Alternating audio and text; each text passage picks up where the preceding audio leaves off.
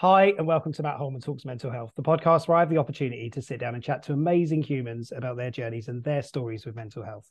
For this episode, I'm so happy to introduce Isaac to the conversation. Welcome, Isaac. Hey, Matt, how are you? Thank you for having me. I'm doing very well, thank you. And you're more than welcome. So as always, just very briefly, I'll just say how we got to this recording, because I always like to let people know how we sort of came about. And Isaac isn't in the UK, he's overseas. So I'll let you tell a little bit about where you are as well, Isaac.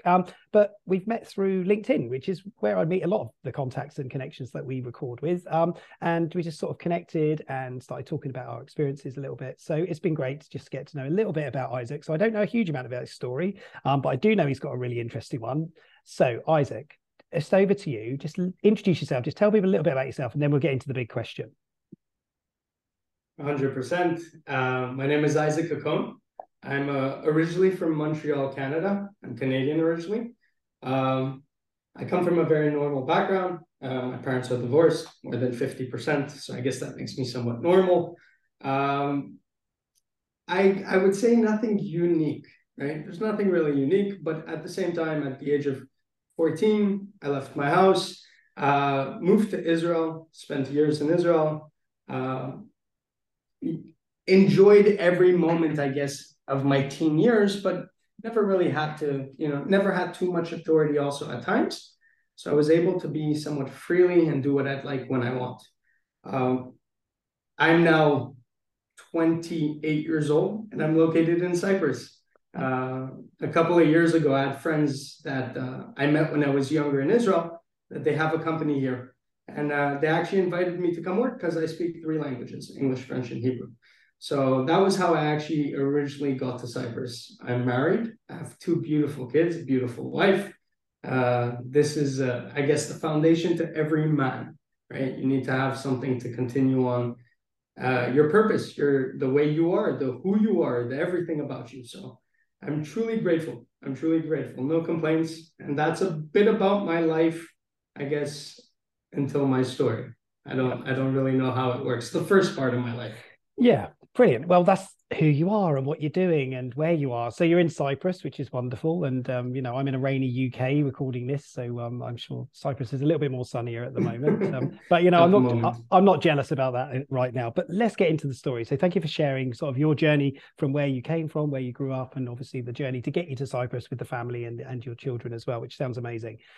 But you do have a story and you do have experiences that you've been through. And I know we're going to talk about those. So I'm just going to pass that over to you, Isaac. Just the question is, tell us a bit about your journey with mental health, the story you're willing to share and to tell.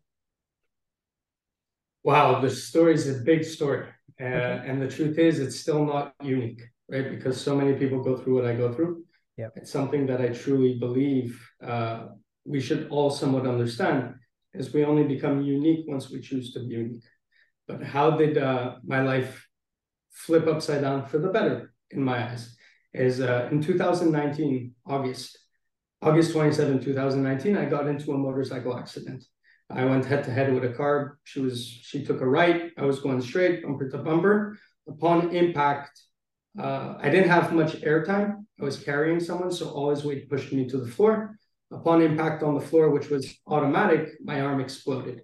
But not only did my arm explode, my head was tilted to the side, the body weight, the speed pushed me, and it actually ripped most of if anyone knows a bit about the nervous system, it's your C5 all the way to my T1.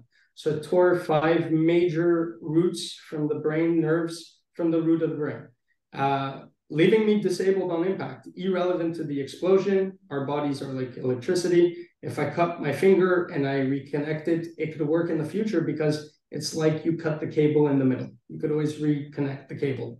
But when you damage the brain, there's no reconnecting. So upon impact, I was already disabled. But with my luck, disability wasn't enough. The nerves, because they were torn from the brain, it actually left me with neuropathic pain. It's nerve damage. And the damage is in the brain. And of course, in the areas that were damaged. So what I tell people, and you see a lot of times, I feel like the chronic world expects people to be empathetic and to understand. I feel like I had personally, I'm not talking about everyone, but I know for a fact, I expect people to be kind and understand the pain I'm going through. And the truth is that I would have never understood this. You physically have to go through this pain to understand it. And I know for a fact that I couldn't understand it at the beginning when my doctors had told me. So why would I expect others to understand what I'm going through? But this pain is what I filter my thoughts, because our thoughts are filterization. It's a process of filtering your thoughts. The way I explain it is I'm constantly going through a motorcycle accident. My arm is constantly being cut off.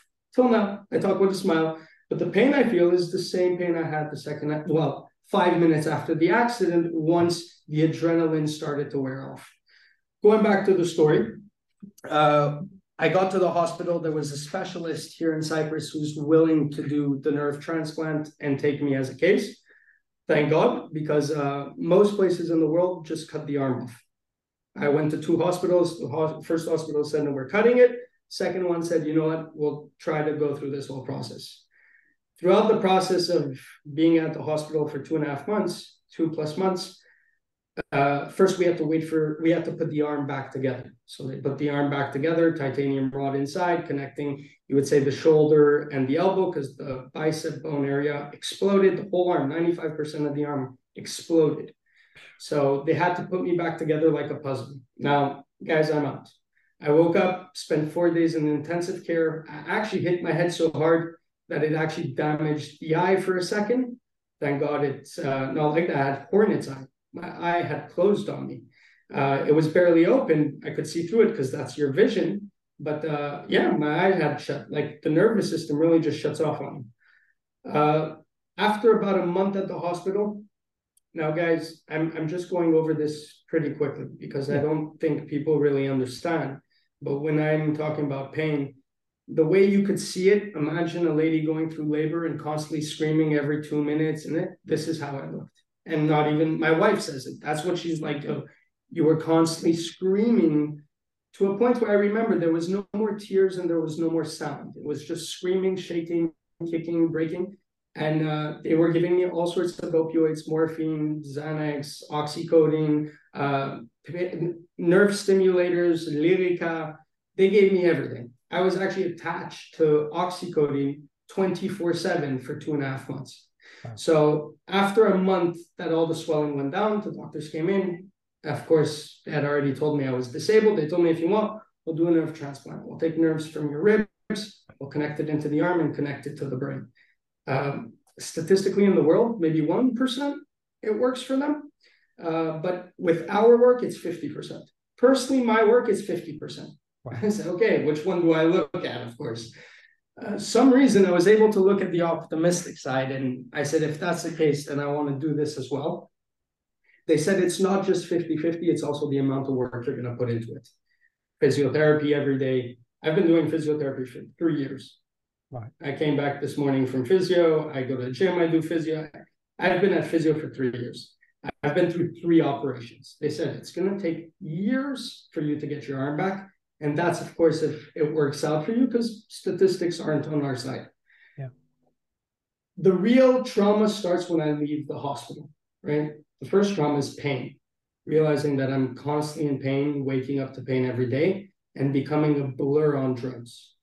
But when you leave the hospital, you're no longer getting shots every 4 hours of morphine, including your cocktails that they give you in these little cups, like sip of waters. Your 6, 7, 8 pills every 4 hours, plus your shot. They're not doing that.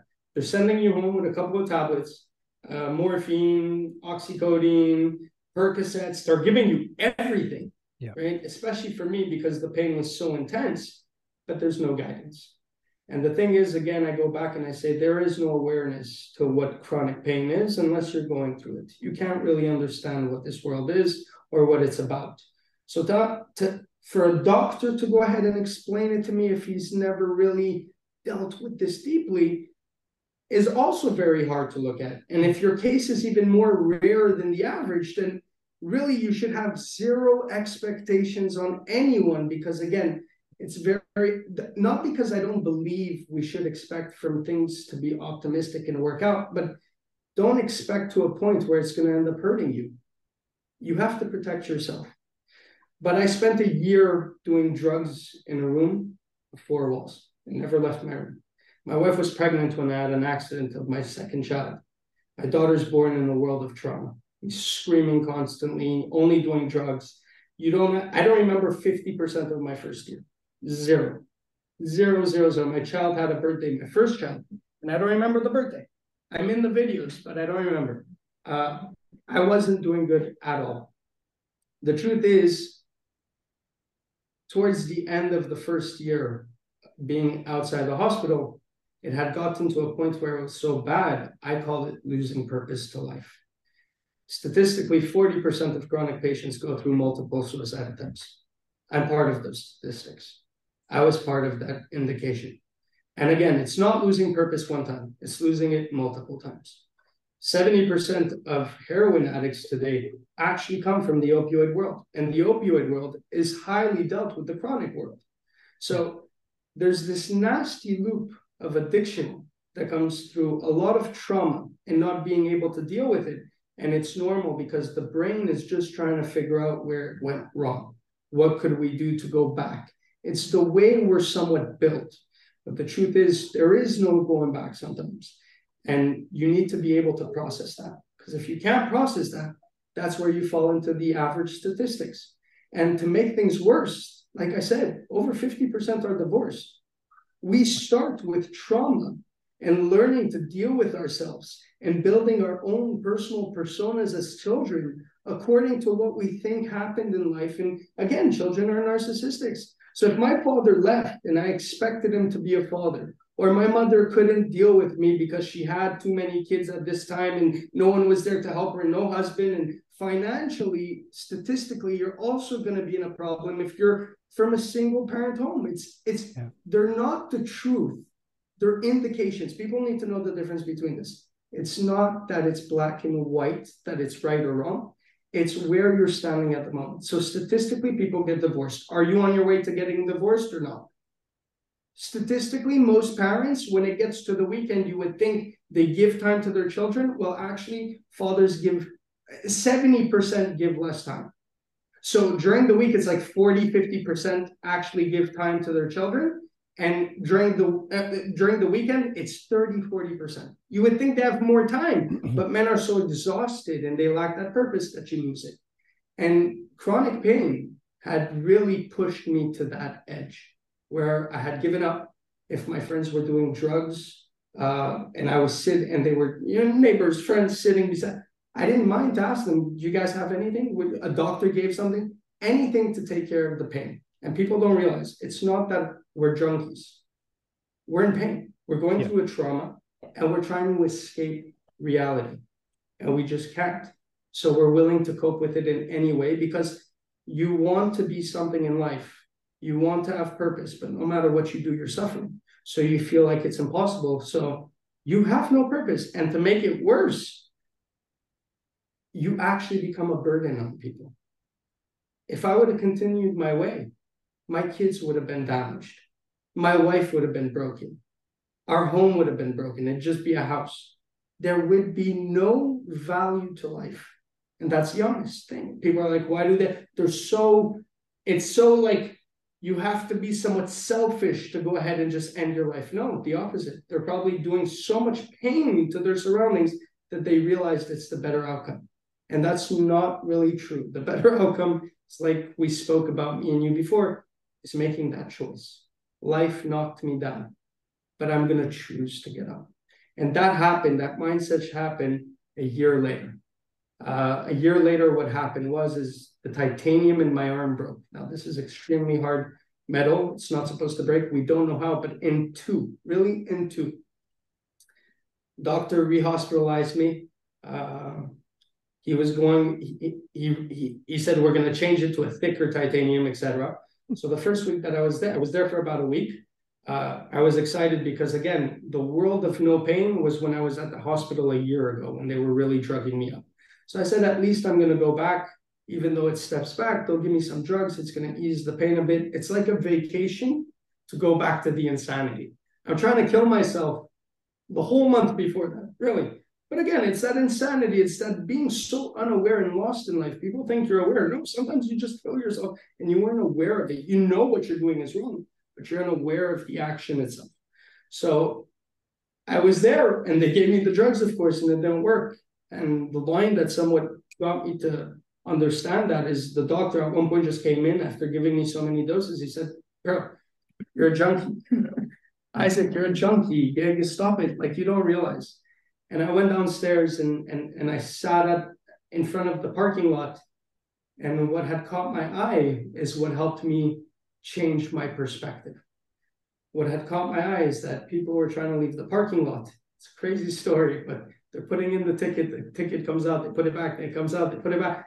And they're all starting to stand together collectively. Now, these are all sorts of people, sick, old, young, different nationalities. So you can't really say it's, I live in Cyprus right now. You can't say it's just Cypriots. You can't say it's Canadians or Israelis. You can't say it's old people, it's young generation, because it's a hospital. Everything's moving, but collectively they're all waiting and trying to figure out what to do. And I looked at it and I said, what are these people looking for? And I said, an exit. And the second I was able to click to the exit, I looked at the exit, I realized it was open. And I said, wow, people don't realize they're going according to the structure. Call it the matrix, call it what you want. You're going according to the rules, right? And that's what it is to, by the way, be a good person, right? Your rights to owning the parking lot is my obligation to pay. So they're being good, but what happens when nothing works anymore? Well, you go back to the source. What is the reason for why you're doing it? What is the reason for what you want to, why are you looking for what you're looking for? And then you'll somewhat get closer to the idea. And that's what helped me. And I asked myself when I went back upstairs, Isaac, do you know what's happening in your life? Are you really like, and I realized I had completely fucked it up. Excuse my language. I'm sorry, it just came out. But the truth is, I sat there and I said, I became so sick of me, the persona, the attitude, the expectations, the pain, which started a lot of it. But again, it's not the source to your problems. Sometimes it just enlightens them, it makes them broader. And I realized that the way I'm going, I'm losing it all. So I had to make a change. Wow. Yeah. And you've made that change, right? So yes.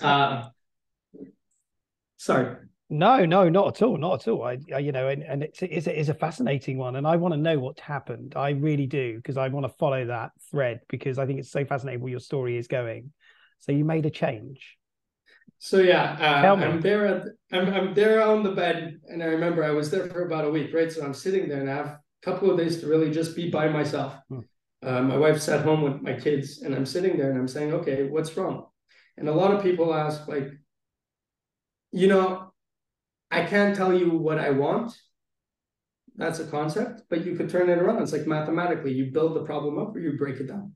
So if I can't tell you what I want, I sat there, I said, okay, so Isaac, you're trying to become aware. What do you not want? And the first thing that came to my mind is I realized I kept trying to kill myself. So I said, I just don't want to kill myself. I don't want to die. I have a family. And I said, okay, so what is making you want to kill yourself? And I said, it's the emotion of pain, of suffering, of lack of purpose. So I said, okay, so if you're so unhappy, what is the opposite of unhappy? Happy. Become optimistic, become happy, smile at all times. And then I realized the more I kept trying to dig, I realized that what we're talking about, you have your talk, which I think is great because it's so much what has to do with value and living in the moment. 24-hour humans is living in the moment. And people say, how do you live in the moment? Today, I answer that by, you live in the moment by working on today for tomorrow. That's how you know you're living in the moment. If what you do know now has the purpose to what you want in the future, that means you're doing the right thing, as long as it's connected with what you want. So I said, okay, what are all these phenomenal people talking about when it comes to recovery, when it talks to, what am I saying by the word happy or positivity?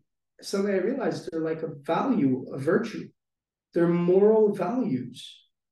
And the thing about moral values is the second you have moral values, no matter where life hits you, left or right, you could catch on to these things again, retake control by just being like, okay, I always said to myself, I trained my brain that I will always be empathetic. I said, if I can't give physically, I'm broken right now.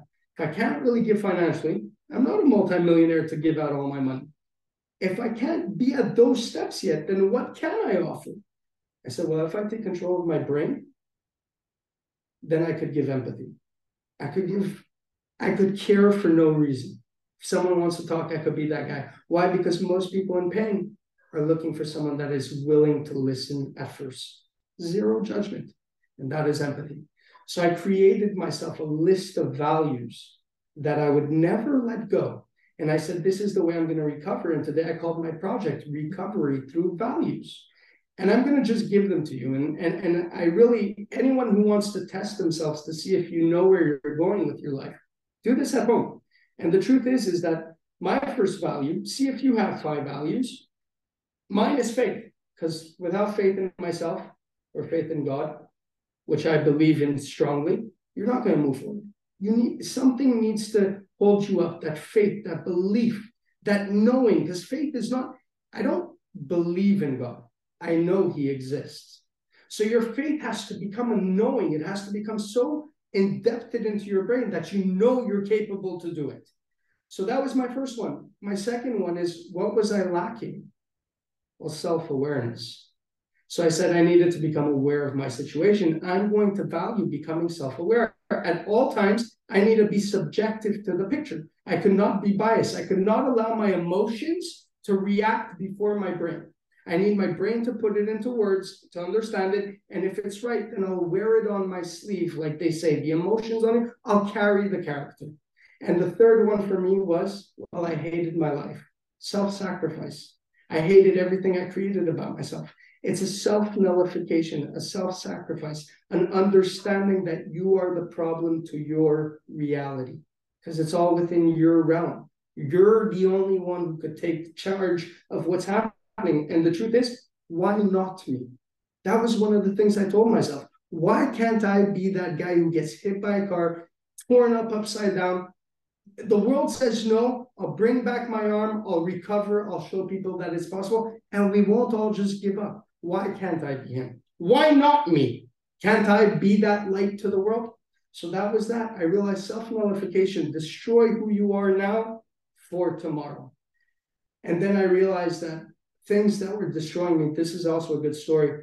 There was a friend of mine who told me his dad's a chronic patient, and we were sitting together towards my trying to become aware in life, and I asked him, you know what, your dad's a chronic patient. What was it like living with your dad? He said, I love my dad loves me, but it changed him. Made him a very angry person, never had patience, never around. Another kid had told me he was living in the shadow of a disabled person. These are very traumatic words. These are painful words. And I said, I can't do that. I can't let that go. I come from a broken home. I see what's happening to me. I see what's happening in the world today, the lack of morals that we have, the lack of understanding, and that fear that I said, I will never let go of the idea of family, fatherhood. And so which one did I choose? And I chose fatherhood, not fathership. Why? Because fathership is the idea. Simon Sinek says it great. He says it's not the idea, it's literally the verb, the action. So fatherhood is the action. I'm going to take action in being a father at all times as much as I can. And what do you need to be a good father, a good person? Not only your father. If you want to think about it in a broader picture, then what are you looking to be? Well, somewhat of a leader. I want to lead my children. And leadership skills are very important. There's 2 types of leadership skills that I truly value. One is adaptive, one is technical. As we all know, the doctor tells you to take a pill, you listen. And the second one is adaptive. Adaptive leadership is where you get the people to understand how to adapt within their reality. And we need more leaders and less managers, and we need more empathy, and we need values. We need more values. I tell myself today, so what is your job as a leader, as a parent? Well, in an immoral world, I will teach my kid morals, the difference between good and bad, right and wrong. The truth, we don't know exactly what it is, but you could definitely know the difference between someone who's selfish or someone who's empathetic. So I'd rather teach my kid empathy. These are the tools I use in my life, and everyone has them. And what's funny is you say something a lot that we don't disagree. Humans are very unique, only when they choose to be unique. Yeah. We all have a pity party. That is the saddest reality, that do not think your story is the story out of them. If you're trying to play the victim game, you're going to realize you are not the worst victim. Now, I'm not saying this to belittle the problem, but what I am saying is that we are not unique until we choose to be unique. I like that.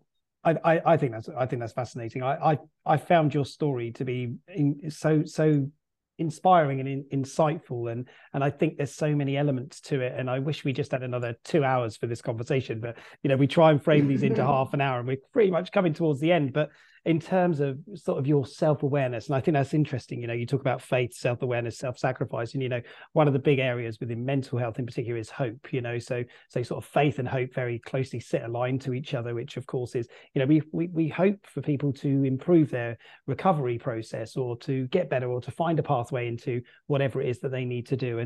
And self-awareness is so critical. You've got wonderful self-awareness through your journey, because you've taken a moment to think and stop and take notice and be aware, and that's what it relates to. And so many people today, and I know there's lots of people who will listen, who will be struggling to have that awareness of things that are changing for themselves. So I just want to encourage people through that, and that self-sacrificing piece as well.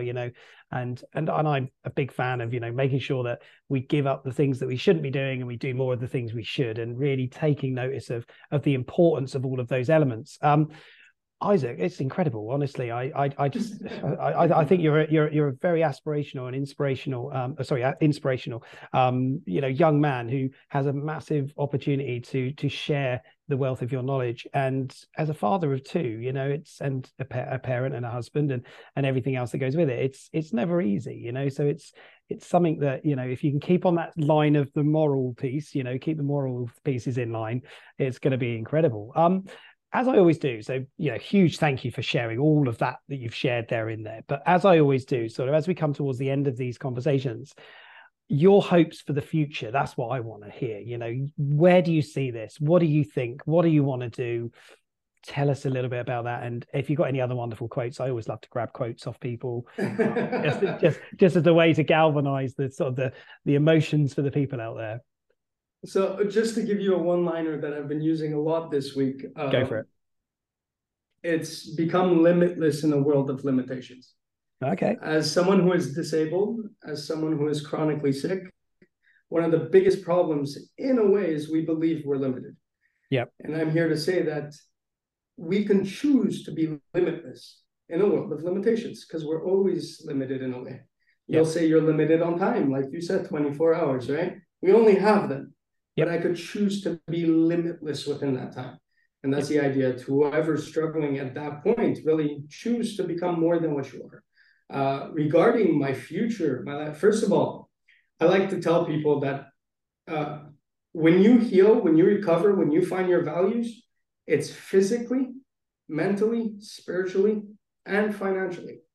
Today, my purpose as a person, my job, which means I don't get burnt out because I truly enjoy this. I'm a public speaker. Yep. I speak for the chronic/disabled community. I talk about addiction for people. I bring value for companies, whatever it may be, because at the end of the day, I'm based around moral values. So I always say, what does my future have for me? I don't know, but it's really got me excited. I'm extremely excited. And at the same time, I'm sort of scared, which is a perfect combo. Together, it's going to keep me moving forward, and it's actually going to get me excited for the future, which is somewhat how your body creates the idea of dopamine, which, by the way, all the drugs I was on tend to abuse your dopamine. So create different ways of dopamine, learn your body, learn biology, become aware, fall in love with knowledge, grow with community, use moral values, and never let life victimize you. You are not a victim. You are unique once you choose to be unique. Wow, what a wonderful way to finish that. I feel quite inspired. I want to watch you speak more. I want to hear you talking to groups. I really do. And I genuinely mean that, because I think it's so interesting that, that thing about the future. And I sort of just ask, it doesn't have to be long-term future. I don't mean when you're old and gray and like me. But no, not like you. You look great. Stop it. Stop it. But most importantly, it's that thing about the uncertainty of the future sometimes can be the thing that helps us to keep moving, to keep driving, to keep thinking, okay, how do I evolve myself? And I think that's one thing that a lot of people struggle with, isn't it? It's sort of like we're in these long-term careers where we feel there's no alternative and there's no way out. It's almost like you're trapped in certain spaces. So things that we can do. So I just love all of that stuff that you've said, Isaac. Hopefully you're still there. I see the screen's frozen for a moment there. Before we close. Still there, Isaac? Fallen off the screen. So it's always fun when we're recording these if we'd lose contact towards the end of it. Fingers crossed we can reconnect at some point. But for everybody that's listening, if you are still there, if you are still listening, you're still able to hear me, just want to say a huge thank you to Isaac. Isaac, thank you so much. Got you back eventually. I think you're almost there. It's a little bit unstable at the moment. The beauties of technology. Thank you so much. Yes, you're back. Yeah, we've had these fun games with technology. You'd think in 2022 we'd be, on top of this technology. But anyway, never mind. Isaac, just want to say a huge thank you to you for sharing your journey, your story. It's been incredible. It's been inspiring and insightful. I do genuinely hope that everybody out there finds it useful. I'm sure there'll be plenty of people that will. If you want to get in touch, I will drop all of Isaac's details in the marketing to this. And of course, if anybody wants to talk to me, you're more than welcome to. Isaac, you doing okay? Thank you so much. I'm still with you. Amazing. Yeah, it's always that worry, isn't it? It's like the anxiety. This is anxiety playing out in real time, especially because we don't edit these, so we just get what we get. So for anybody that has sort of missed a bit of the conversation, apologies if you have. But brilliant stuff, Isaac. Just want to say a huge thank you again. Thank you so much. I wish you all the very best on your journey with your family and with your children and your wife and everything that you're doing. And may the sun shine on you all in Cyprus. That's what. Same to you. A lot of peace. Thank you so much. Same to you. Take care. No worries. Speak soon. Bye. Bye.